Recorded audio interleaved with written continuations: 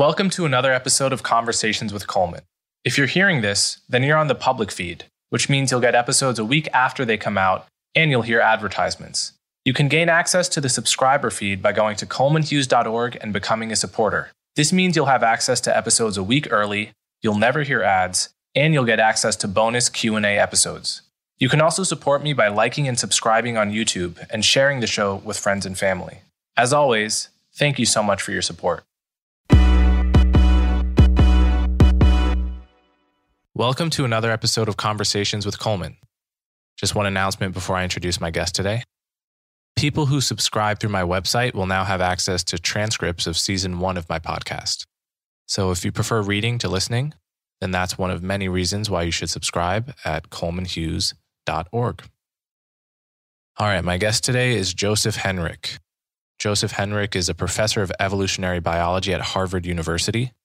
He's also taught psychology and economics at the University of British Columbia and anthropology at Emory University.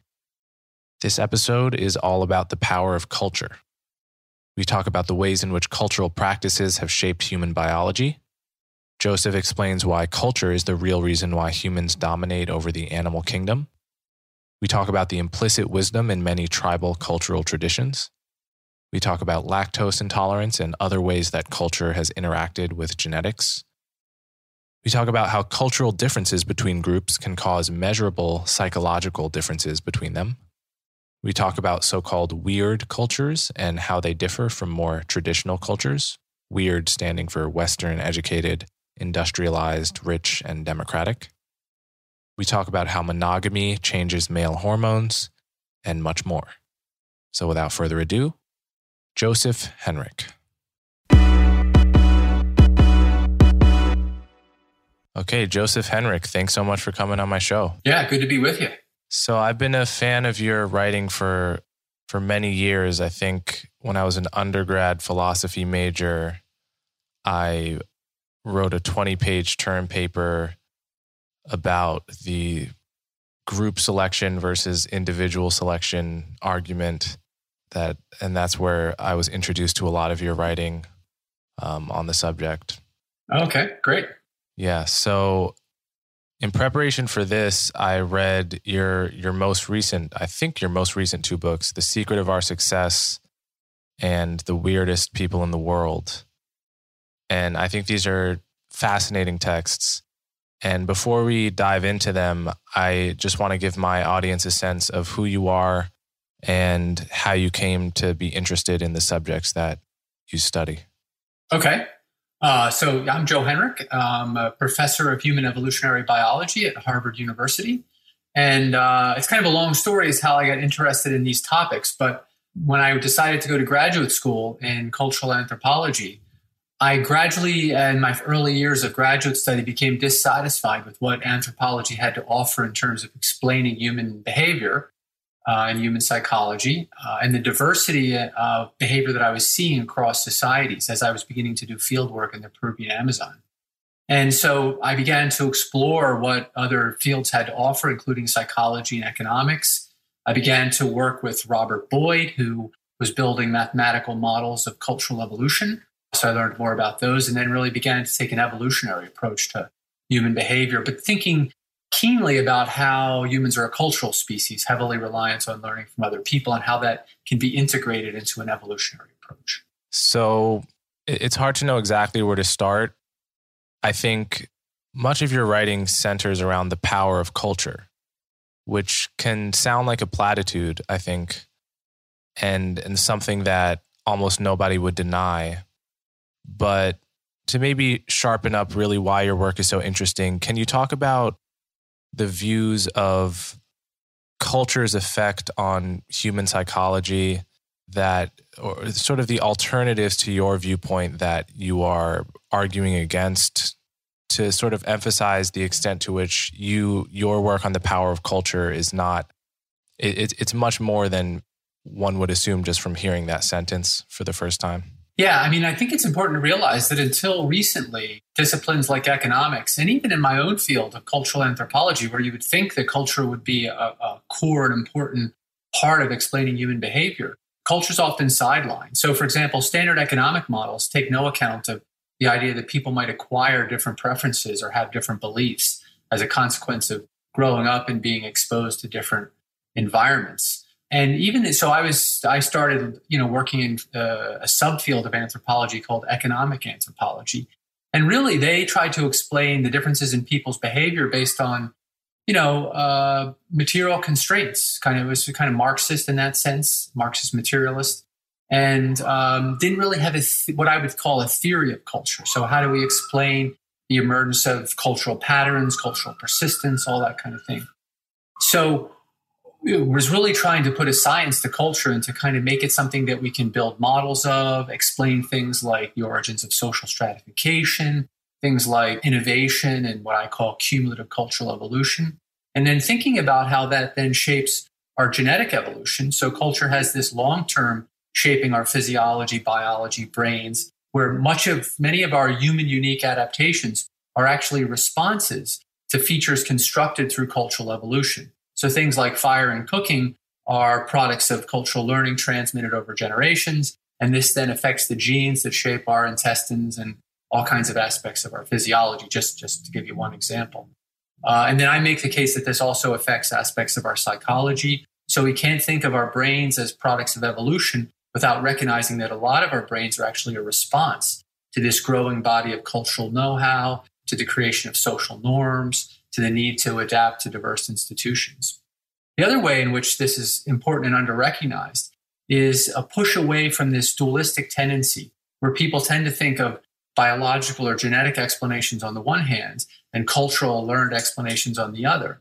But it's to realize that when we learn something, we're actually changing the physical structure of our brains so that we have different brains at the end. So it means that cultural evolution is a kind of biological evolution, just not a kind of genetic evolution. And getting people to understand that difference between genetic evolution and broader forms of biological evolution, which include cultural evolution, is difficult because we tend to divide the world into these two kinds of things. So the one example that I give in The Weirdest People in the World, I think I also deal with it in The Secret of Our Success, is something like reading. So when you learn to read, you get a thicker corpus callosum. That's the information highway that connects the two halves of the brain. And you get specialized circuitry in your left hemisphere. So your brain changes organically, right? It's physically different than it was before. It has different processing abilities. It looks at the world in different ways. But this is purely a product of the cultural evolution of a certain value, say becoming literate as a child.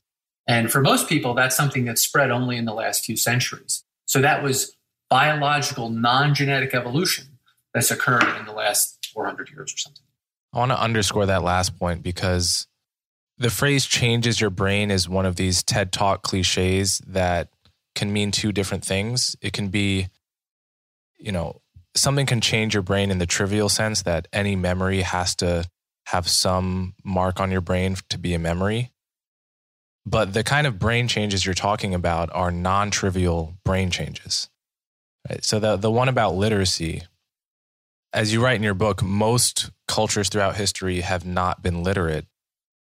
And just the experience of learning to read a language as a child not only makes brain changes associated with being able to read, but changes the location in your brain responsible for facial recognition, which would seem at face value to be totally unrelated to reading. Is that right? Yeah, and it does other psychological things besides change your facial processing. But that's an interesting one because it points to some problems with the science in that, neuroscientists first look at brains and they see that people tend to process faces in the right hemisphere. But it turns out they were studying almost exclusively people who were literate, or entirely people who were literate at the time. And so it's literacy that induces a stronger right hemisphere bias in facial processing. Non-literate people are much more symmetrical in their facial processing. And it's because the letter recognition machinery that's got to be etched into the brain to make us be able to rapidly read, really good readers read kind of effortlessly and automatically, even unconsciously. It crowds out some of the facial recognition circuitry and uses it, reuses that neural geography for letters. And therefore makes literate people slightly worse at facial recognition. Yeah. I mean, some of these studies are still a little bit, I'd like to see more replications of them, but at least some studies suggest that, learning to read makes you worse at facial recognition. Wow. So In The Secret of Our Success, you start out by framing the discussion around how much more similar we are to apes in our individual competency and intelligence than we think. This is surprising, but very plausible. And you make the case that really humans are not, what makes us stand out from the other apes we're related to is not our intelligence as individual nodes, but the vast legacy of cultural knowledge that we inherit without realizing it. So can you do a little bit to undermine our confidence as humans that we're so much smarter than apes as individuals? Yeah, and there's a few different lines of evidence that I use in The Secret of Our Success. The first is just comparative experiments. So Esther Herman and Mike Tomasello and their colleagues and subsequent studies have just taken human children, mostly German children in this case, and compared them to other ape species, so chimpanzees, orangutans, and looked at them on a battery of 18 different cognitive tasks. And sometimes the humans edge out the chimpanzees. Sometimes the chimpanzees edge out the humans. So in the case of tool using, chimps are a little bit better than children. But then the place where humans really shine, and it's almost difficult to design a test where the apes aren't at floor and the humans are at ceiling, is in imitation tasks. So anything that involves social learning, the young children seems to be what Mike Tomasello calls imitation machines. So they immediately and unconsciously automatically copy other members of their social group. They can mimic body patterns, copy goals, do all this kind of good stuff. So we seem to be cultural learning machines, and we don't seem to have better numerical cognition, at least right out of the box compared to other apes. Now, of course, as adults, any adult would mop up the floor with the apes on all these different kinds of numerical and spatial cognitive tasks. But a lot of that is because we're acquiring pre-built solutions like using numbers. So the reason why these researchers are using children is because those kids are going to go to school eventually, and they're going to learn to count without bound. They're going to learn they're going to learn left and right, which is going to give them spatial abilities. So it's a download of cultural information that allows them to outperform the apes, at least partially. And that really comes out in these tests.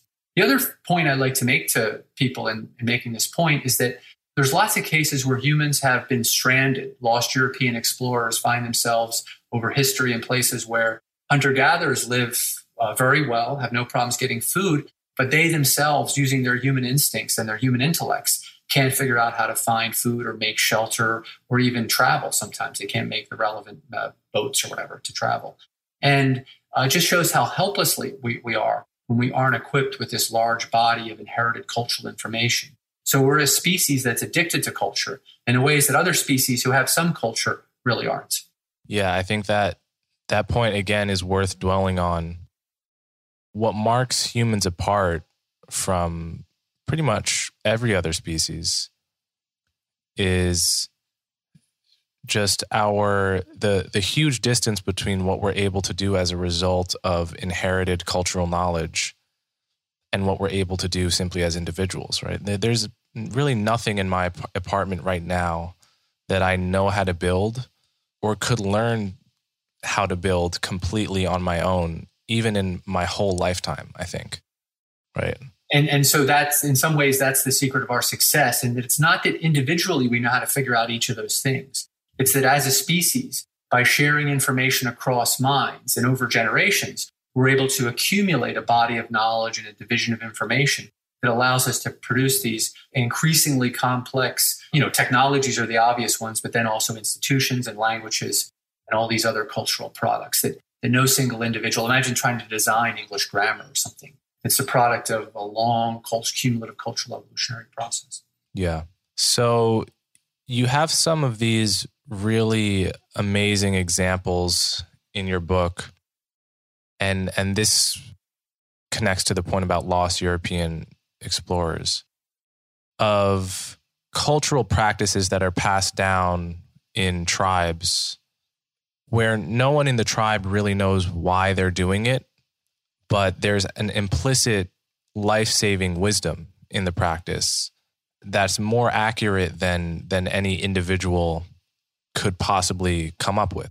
And I think one of them relates to manioc, if I'm not pronouncing that wrong. Yeah. Can you tell one of those? So just as background, so manioc is this root crop that is a staple food in lots of places in the tropics. It was indigenous to South America, and there's sort of broadly speaking, I mean, there's actually a continuum, but broadly divide types of manioc or cassava into sweet manioc, which you can just, eat right away. It's not poisonous, and bitter manioc, which contains cyanide.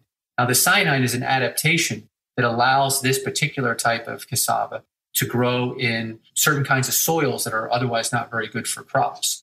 But then you can't eat it or it would be bad for you if you ate it, because it contains this cyanide. And it can either contain high levels, which could kill you, or it could contain low levels, which you might not detect, and then could accumulate to give you some chronic disease later in life. And so, especially when populations are dependent on it, it's crucial to get, most of the cyanide or all of the cyanide out of it. So populations in South America developed these processing techniques where they grate it and they rinse it and they soak it for a period. There's a certain amount of waiting time, and then they can make bread out of it or make some other kind of food out of it. And this removes the cyanide. Now, populations often know which steps are crucial and which steps are not. So this is just a cultural set of practices that's emerged that protect these populations and allow them to rely on this valuable crop.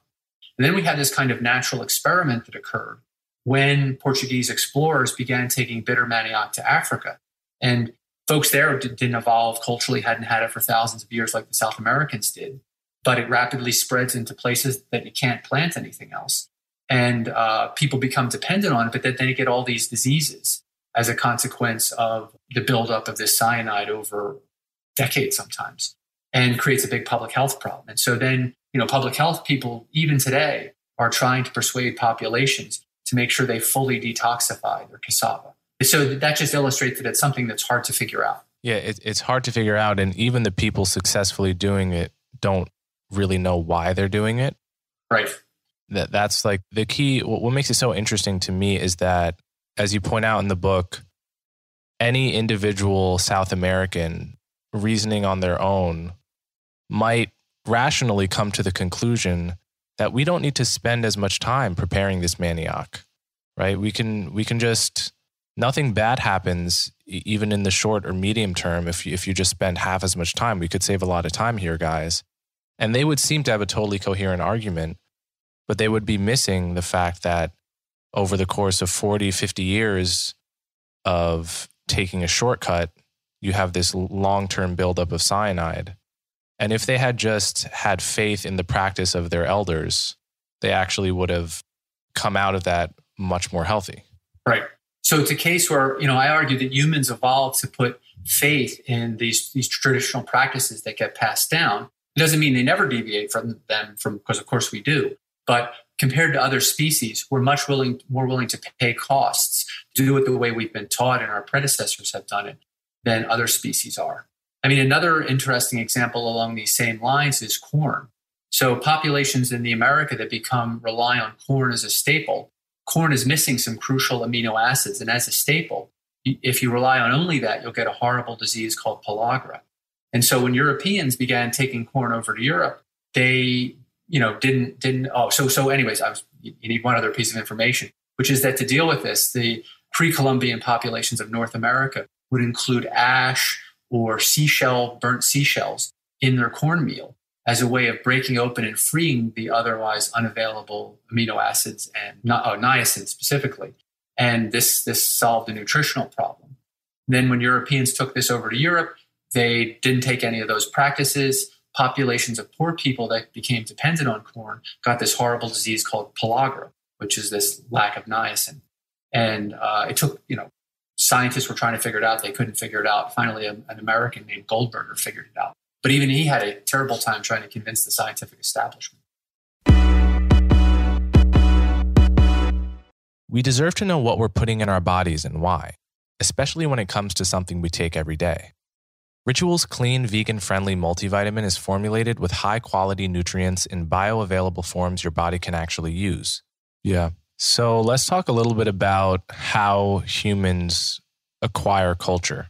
At one point in the book, you talk about the who, the when, and the what of cultural learning, meaning as we're growing, we don't imitate and acquire culture randomly. We don't just copy whatever we see.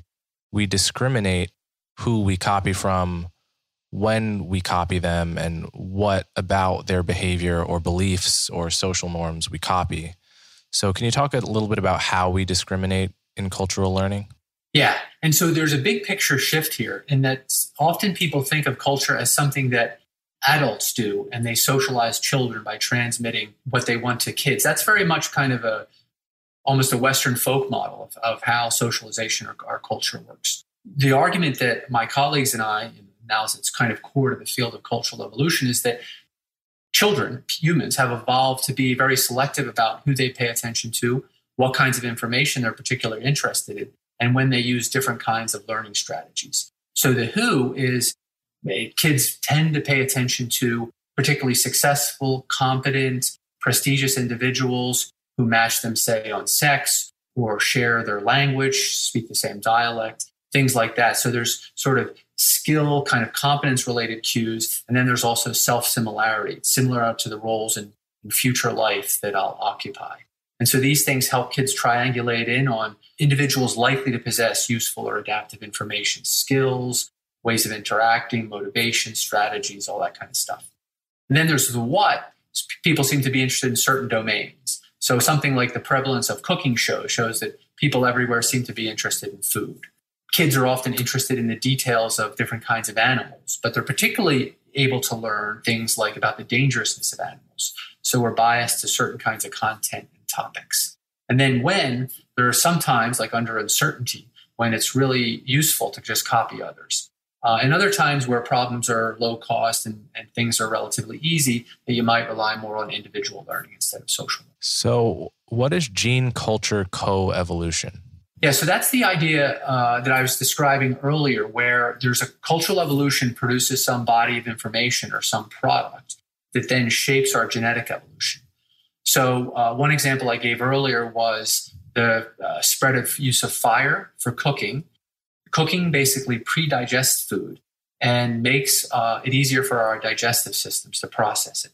So it softens it, it denatures proteins so that we don't need as much stomach, as big a teeth, as tough jaws, and we can have shorter colons for something like starch processing. And that allowed our body to reduce the size of our guts and reduce our overall genetic system. But then we became addicted to and rely on cooking in order to break down our food and kind of pre-digest it. So we're co-evolved with cooking as a species. And then I argue there's a whole bunch of things like that. The sort of biggest idea in the book about this is that in one sense, our brains expanded because they needed to acquire, store, and organize a growing body of cultural information. So as cumulative culture began to produce fancier tools where you had to know how to make them, knowledge about medicinal plants for staying healthy, knowledge about the ecology and which species and what you had to detoxify, like the bitter manioc or the corn, you then needed a bigger brain that allowed you to look out into the world and learn from others, because that's where the action was. You had to be able to acquire this body of valuable adaptive information. And this creates an autocatalytic process, which expanded our brains rapidly. So over about 2 million years, our brains triple in size. Yeah, I think there's a few things to underscore how important this point is.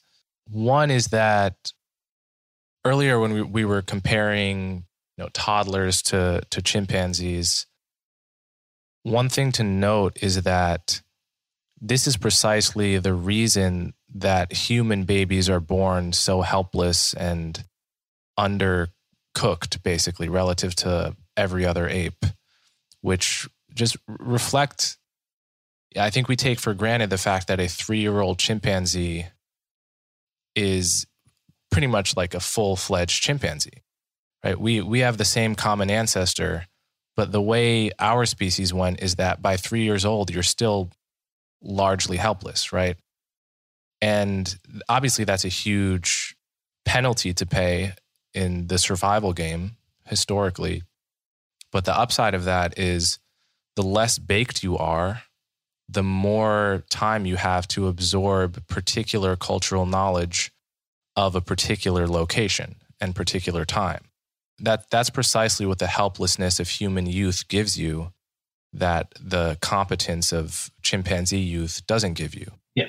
And the measure of how helpless we are is the measure of how useful it must be to have that cultural knowledge, right?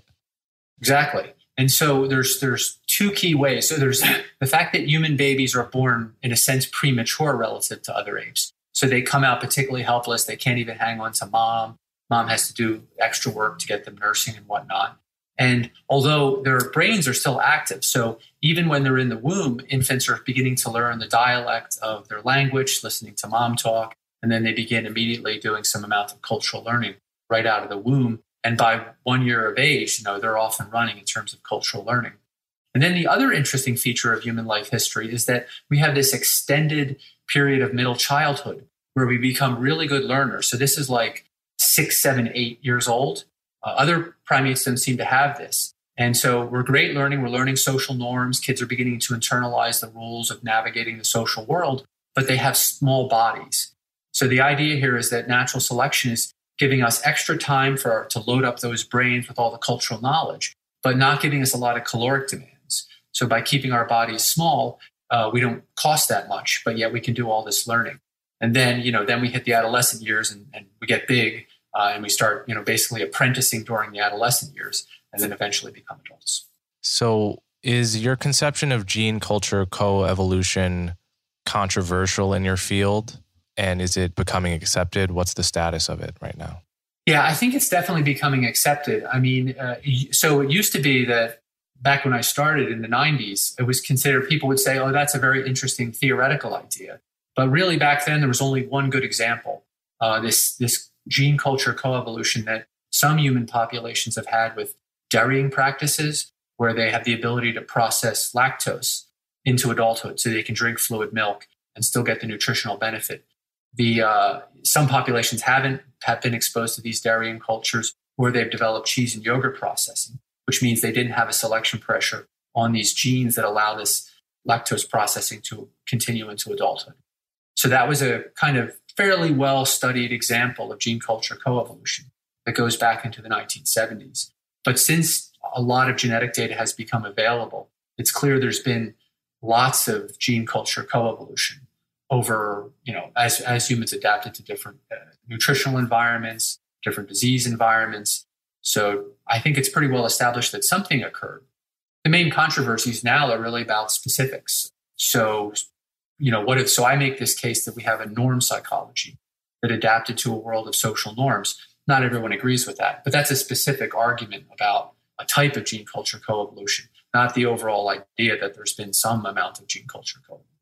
Yeah, we'll get to that one, but I do want to dwell for a moment on the lactose example. I'm sure many people have heard of this one. I do think it's the most probably widely known example of gene culture coevolution. And actually, you pointed this out in the book that well into the 90s and even into my youth in the 2000s, there was just a huge push for people to drink milk for health reasons. And athletes and celebrities drinking milk and having the milk mustache. And I just always noticed that if I drank milk, I had a stomach ache. But it never occurred to me that I was lactose intolerant or that lactose intolerance was in fact the norm, not the exception, right? I figured I must not have that weird thing called lactose intolerance because I've never been diagnosed as such. So I'll just keep drinking milk for 10 years and wondering why I have a stomach ache every time. And I think that's a really interesting example of culture not really catching up to this thing about gene culture coevolution. Yeah, and it's an interesting example of a case where, so going back, even to the 1950s and before, when this push for people to drink milk, beginning to be pushed at, the national levels and whatnot, there were researchers were saying that, why are some groups having this kind of these health related problems related to drinking milk? And this was ascribed to economic differences or economic disadvantage or, growing up in cities or something like that. And people weren't taking seriously the possibility that there could actually be a physiological difference in the genes that people had. And so, for 40 years, the US government pushed this drink milk campaign, which caused lots of populations to have problems. If they didn't come from a population that had not invented cheese and yogurt processing or didn't have a history of dairying or something.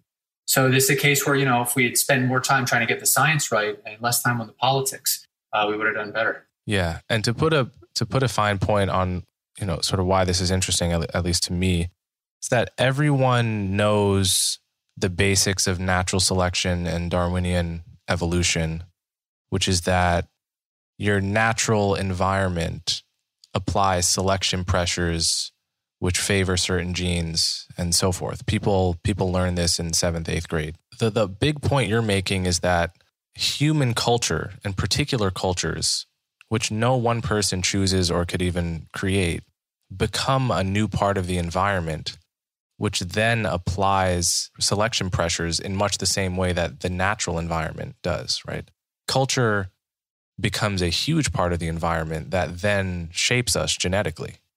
Yeah, that's the point here, which is, I think, which many people don't as much consider when they're thinking about evolution and natural selection. Yeah, I mean, I think if there's a classical view that I can straw man or characterize here, it would be that there was genetic evolution going on in humans up to a certain point, and then we became fully human. And from that point, it was cultural evolution.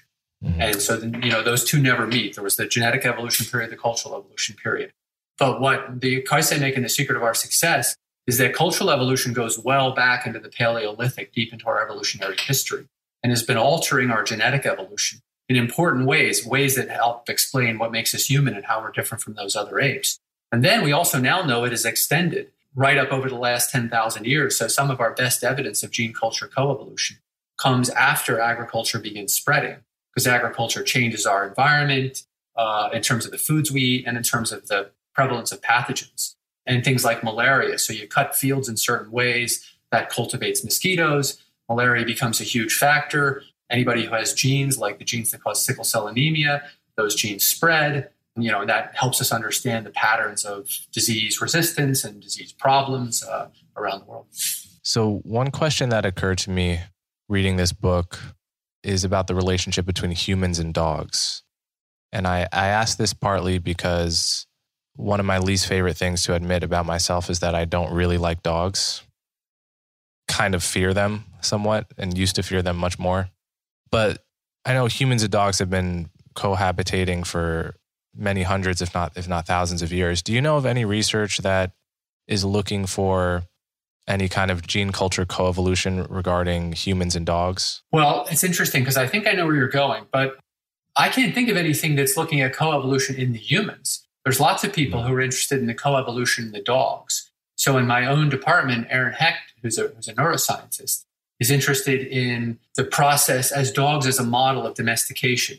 So the argument I make in The Secret of Our Success is that humans are a self-domesticated animal. We've kind of beaten some of the aggression and stuff out of each other, and that's led to the selection for genes that make us less inclined towards reactive aggression. My colleague Richard Wrangham has made that case, and then a bunch of other kind of social effects.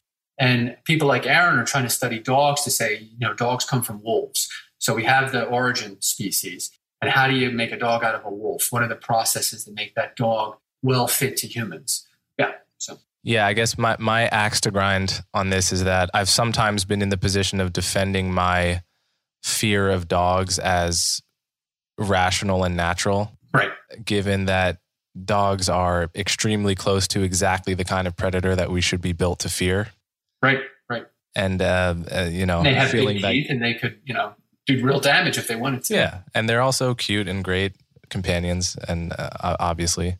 But I've always thought, well, the natural thing for a human would be to fear an animal that looks like that. And it must be trained out of you by having a dog as a child, right? So it's not that I have a phobia per se or something bizarre about me. But again, I can't imagine it would be important enough for humans to have evolved in the way that we evolved to process milk or the alcohol inhibition gene that you talk about and so forth.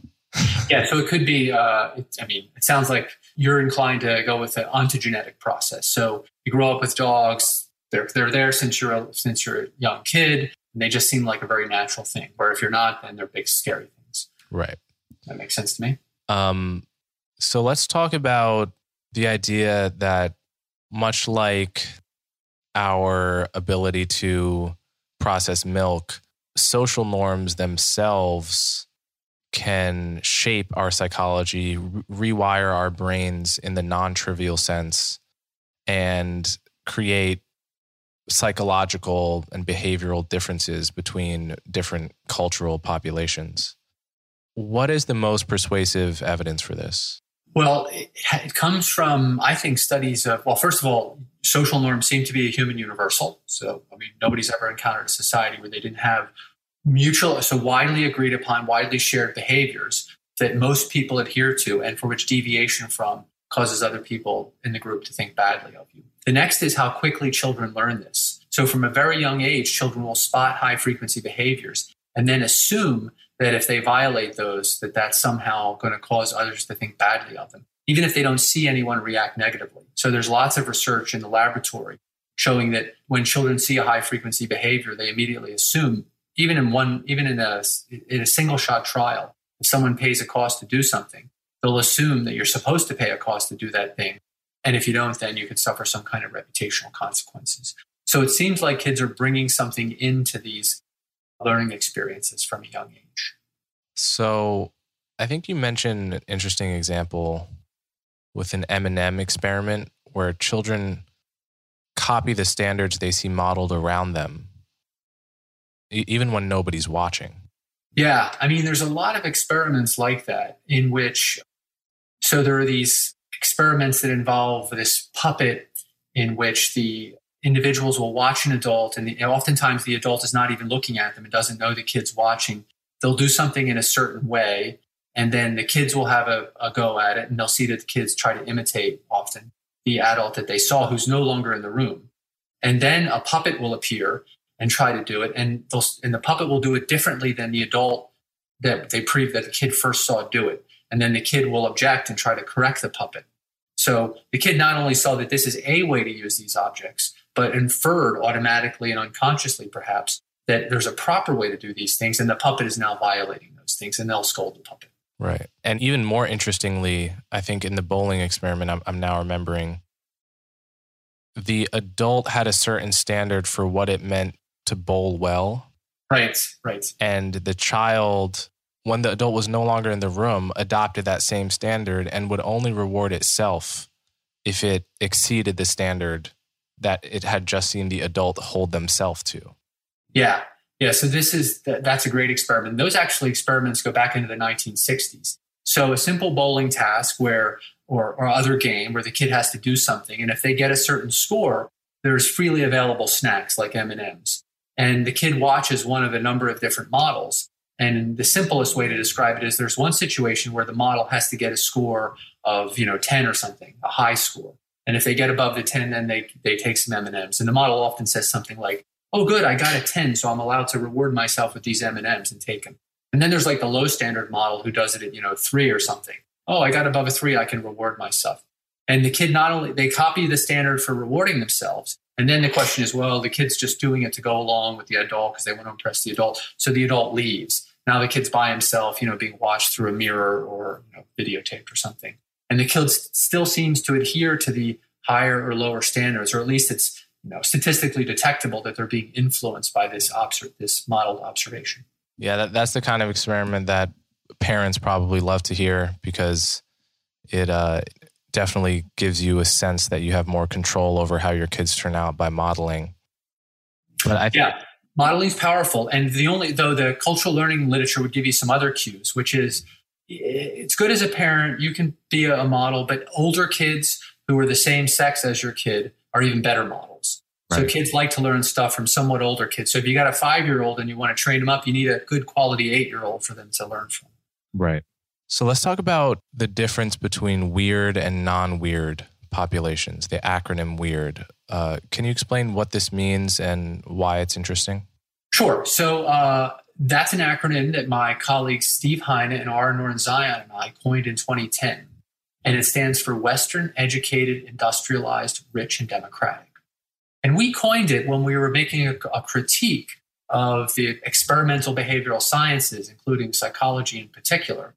And what we had done is, well, first we noticed that most studies in psychology and allied disciplines were done with American subjects or university students in Europe, not sampling very broadly across the species.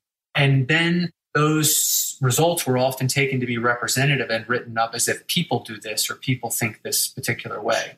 So we surveyed the available evidence and found that not only was there substantial more variation, psychologically speaking, than you would have gotten from reading psychology textbooks or even leading journals, but that the populations most commonly studied by psychologists and other researchers were often at the extreme ends of the distribution. So they were weird, so they were psychologically unusual. So as a way of raising researchers' consciousness about this methodological problem, we call these populations the weird and use the acronym. So can you talk about why, in what ways weird people differ from non-weird? And probably the vast majority of listeners to this podcast would fall in the weird category, right? Yep. So one thing that's probably the best studied dimension for this is individualistic.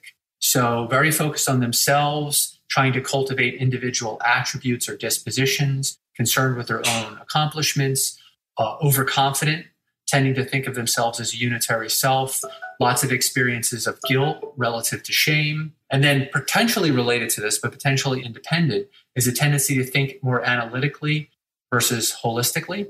So analytic thinkers tend to break things down into its parts, assign property to those parts, and use that to explain the behavior of things. People who think holistically look at the relationships between things and the background context to explain things. So if you think about physics, physicists break things down to little itty-bitty particles and then assign properties to those particles. And then when that breaks down, they go to even smaller particles and they assign properties to those particles. What psychologists do is they assign personalities to people. These are, dispositional traits to individuals. Economists assign preferences. So those are analytic thinking. If you were to do that from a kind of holistic point of view, you think about the relationships between people and not focus on the dispositions. There's also a tendency to use intentionality or other mental states in making moral judgments. So if somebody steals something, if you're weird, you tend to be concerned about, well, did they mean to steal it or did they take it by accident? Same thing with something like murder. Intentionality plays a big role. But in the studies I present in The Weirdest People in the World and have done work with Cami Curtin and others, we find that actually there's quite a bit of variation, Clark Barrett, quite a bit of variation in people's tendency to use intentionality or other mental states in judging others. So those are just three examples. Another would be cooperation with strangers, seems to vary a lot. Yeah. I think you glossed over it, but the difference between guilt and shame, I think, should dwell on a little bit. By guilt, you mean, can you talk about what you mean by the difference between those and how why weird people might feel one? I think one of the traits of being weird is kind of getting all guilt and shame kind of confused. So shame is that emotion you experience, seems to be a human universal, when you violate a shared norm. So you've fallen in the eyes of the community, in the eyes of others, in the eyes of people you respect because of this violation of the norm. Shame in many societies is also contagious. So if someone close to you in your social network, say your son or your brother, violates a social norm, you actually get shame. You experience shame because of what they did. And people will also think badly of you because of what your brother did in lots of places. So anthropologists and others have long talked about shame society. So social life is governed by shame. Guilt is different. It doesn't seem to have the kind of body signals that you have with shame, which is this low kind of head down, make yourself small look, that we actually see kind of the predecessors of this in non-human primates. With guilt, it's your personal standard. So it's not a social thing. So you might have a personal standard that you go to the gym every day. Your neighbor is not going to judge you if you skip the gym and take a nap on a particular day, but you might feel guilt about not going to the gym because you've set a personal standard and you're aspiring to that standard. And the idea is that guilt is an important emotion or affective state that helps you pursue your own goals. And it's very much a personal thing. Now, of course, your own goals are going to be influenced by the demands of your society, but it's not the sense that everyone's judging you. It's much more about you judging you. Yeah, so weird people are much more likely to live in a culture of guilt than a culture that really values shame. And I think I can definitely see this in America, right? You're not really supposed to, shame is really like an illusion. So shame societies tend to have a lot more norms to violate. And so you're more likely to break them. You're more cautious in that sense. More individualistic societies tend to get rid of a lot of extra norms. And so there's fewer norms to break, and it's more about, individual aspirations and failures to achieve those. And there's one really interesting experiment where you ask people just to complete the sentence, I am blank. Right.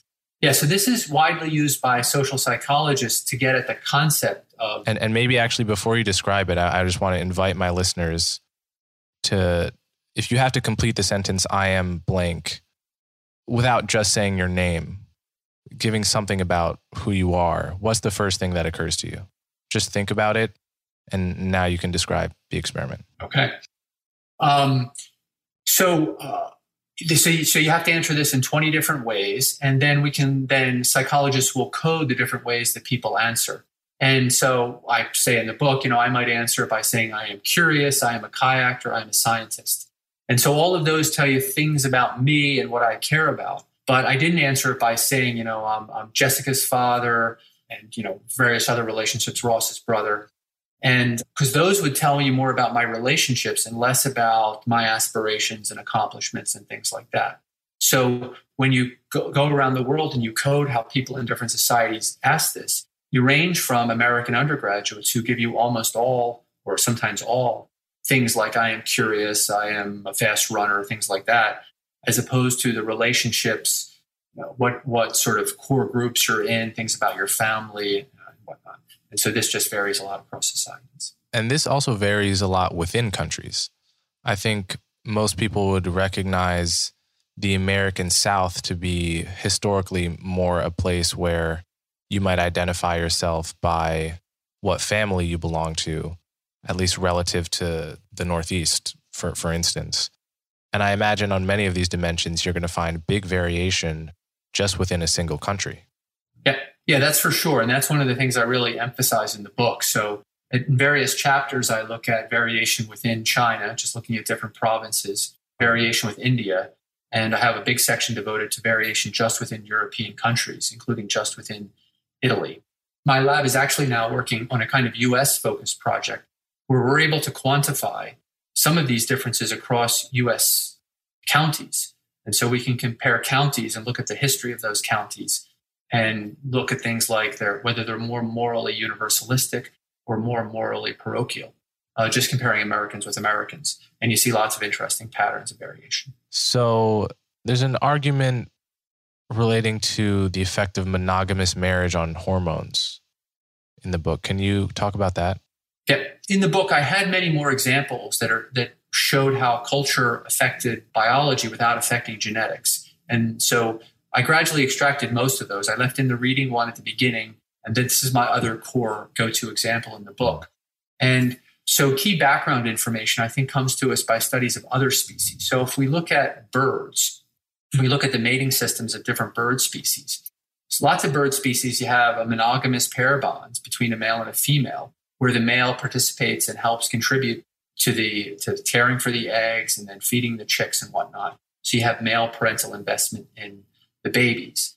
And when researchers have tracked the testosterone of monogamous birds, it looks like the males get a surge of testosterone, they go out, they find a mate. After they've mated, the testosterone declines and then goes down, and they then invest a lot. Some birds are polygynous, and in those species, the testosterone goes up, the male goes out, finds a mate, might get her pregnant, have eggs and stuff like that, but it's still looking for other mates, so its testosterone stays high, and it might then find subsequent mates. The evidence from humans looks like humans can adapt to that pattern as well, except within the same species. So some societies have normative monogamy, where the social rules mean that males can only have one wife at a time. And when those males get married, we have evidence, good evidence that testosterone declines. It then often declines again with the first child. But that seems to be confined to monogamous societies. Most societies over human evolutionary history have permitted high-status males to take additional wives. And when we study the testosterone dynamics in other societies, in polygynous societies, male testosterone doesn't decline after marriage or after the first child. Often there's not very much child care for fathers in those societies. And, if in a polygamous society, you're looking for wife number 2 after you get married with wife number 1. So it makes sense in bird sense that you're out looking for additional mates, so your T levels stay high. So how do we know that all of these differences aren't just all genetic rather than cultural? Yeah, well, what we can do is study immigrant populations and study populations that have changed over time. So, for example, some of the best work on the effects of monogamy have been done in the Philippines. But the Philippines was quite polygynous until Christian missionaries arrived there. So we know that the results that are similar for monogamy that we get in the Philippines look just like Americans, the same results that we get among European descent Americans. But, there's these 2 different histories. Right. And then also the same question, how do we know that the wider array of differences between weird and non-weird peoples are not genetic? Yeah, there's a series of lines of evidence there, but the best one comes from the assimilation process. So you can look at the effects, for example, of these psychological manipulations on, say, students who come to the U.S. from different places and are then tested. And then you can look at how long they've spent in the U.S. and you can see that the effects get weaker and attenuate over time. It may take a generation or 2 before they're completely invisible and people merge to be indistinguishable from the majority. But you can see the decline over time as people acculturate to whatever society they're in. Yeah. So I want to talk about the implications of this research. It seems to me one of the implications is that in a multicultural society, you can have cultures that, despite living very close to each other, maintain different sets of social norms, right? And I think one of the historical examples you gave was the Protestants and Catholics in Prussia and the difference in literacy between those 2 groups simply as a result of having different religious beliefs. Yeah. So that is a great example and well studied by some economists, Becker and Wostman.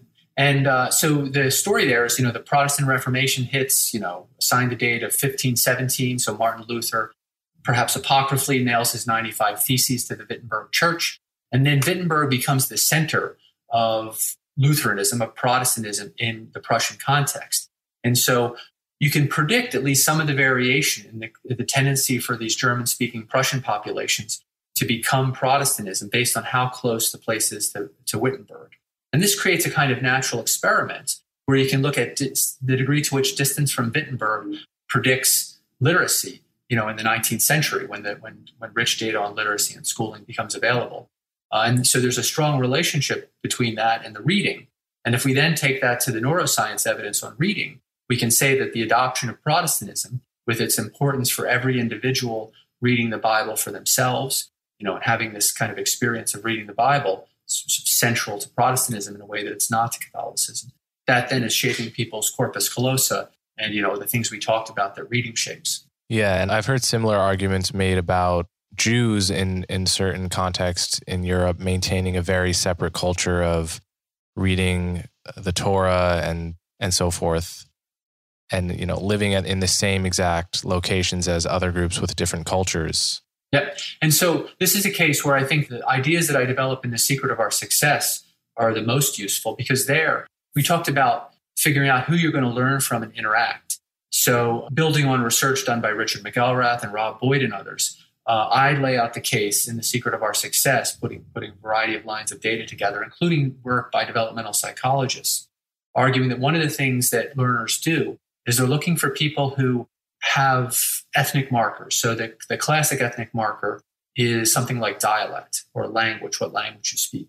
And they preferentially interact with those who share their dialect or language, both interaction because they know they're going to coordinate social norms, and also for learning, because if you're a young learner trying to make your way in the world, you need to learn from those who you're most likely to interact with. And so you're going to learn from those who share your dialect. So you can have 2 populations living side by side. But if they're using these cues to figure out who to interact with, then they can persist and remain different for long periods of time. And then, of course, things like marriage norms can have a big effect. The quickest way to dissolve ethno-linguistic boundaries is marriage across them. But lots of groups have endogamous norms, meaning endogamous within the tribal or ethno-linguistic boundary. And that, of course, can be set up and reinforced by laws and all kinds of other things. But as those break down, those tribal divisions will dissolve. But the basic machinery of cultural learning creates this sort of tribalish phenomenon. Yeah. So one of the implications of this, or so it seems to me, is that culture alone is powerful enough to produce different results for different groups, so long as they are actual, the cultural differences persist through time, right? Yeah, absolutely. And just coming back to the Jewish example, one of the things that used to be in the weirdest people in the world that got left on the cutting room floor in order to make it a manageable size is that there is this great case. So I argue in the very beginning of the book that Protestantism, begins the process of making literacy a human universal. So literacy has been spreading across the world since 1517. And, at least in the beginning, it was largely driven by religion. Now we see it as kind of a human right and part of universal schooling, all that kind of stuff. So it's transformed a bit. But there was one other group where almost the entire male population was literate, and that was Jews. So after the destruction of the Second Temple, so 70 AD, Judaism moves from being a temple-based religion to a book-based religion. So all men, as a matter of social norms, have to learn to read the Torah for themselves. This is a big task because most people are farmers, and so you're taking time away from farming to study this ancient language. It's not a good economic move because Hebrew is not the language of trade or anything. You would have learned Greek or something. But this became a religious commitment. And this gave these Jewish populations an advantage in moving to the urbanization that came with the Muslim conquests and, eventually makes Jews an urban population where they're affected by markets and these other cultural evolutionary things that I discuss in the book. But then the whole ethnic thing and the religious thing allows them to, maintain a separate identity different from the populations that they're side by side with. So I will let you go in a moment, but before I do, I want to ask if there's any policy implications that jump out at you as a result of your work. Are there any things that you would like to see changed that are informed by sort of your deep study of the power of culture, whether that's in America or abroad? Well, a couple of ideas. One is that so we started off discussing, you were mentioning that, kind of everybody agrees that culture matters. And that's not the way policy is done. So there's often an assumption that if we get the incentives right, so economists often tell us that, people respond to incentives. And that's true, except when the incentives cause them to do the opposite thing, or they just ignore the incentives. And that's because they often process the world with a different psychology. So the exact same institutions, formal institutions, that were developed, say, in the UK or in the United States get transplanted in other countries, and they operate completely differently. One classic case is the transplanting of the US judicial system into Japan. Japan has a perfectly functioning judicial system. It just operates quite differently from the US, even though the formal institutions look quite similar. So, for example, Japanese are less litigious, they're less likely to sue each other. So this is just a case of the way the institution operates depends on the psychology of the people. So we need to think about this interaction between the institutions or policies we set up and the psychologies of the populations. Rather, most policies are psychology blind. In that sense, they're culture blind. Mm. And I guess the second and somewhat independent idea is the importance of the collective brain. So in thinking about what drives innovation, what became clear in my research for The Secret of Our Success and for The Weirdest People, that it's really the recombination of diverse ideas that leads to new innovations and new ideas. And so what you want to do for that is you want large interconnected populations where lots of people know different stuff. And this is all kinds of diversity, cognitive diversity, diversity of knowing different recipes, of thinking about the world in different ways. You want analytic thinkers, you want holistic thinkers. And it's this synergy of different ways of thinking that really drives innovation.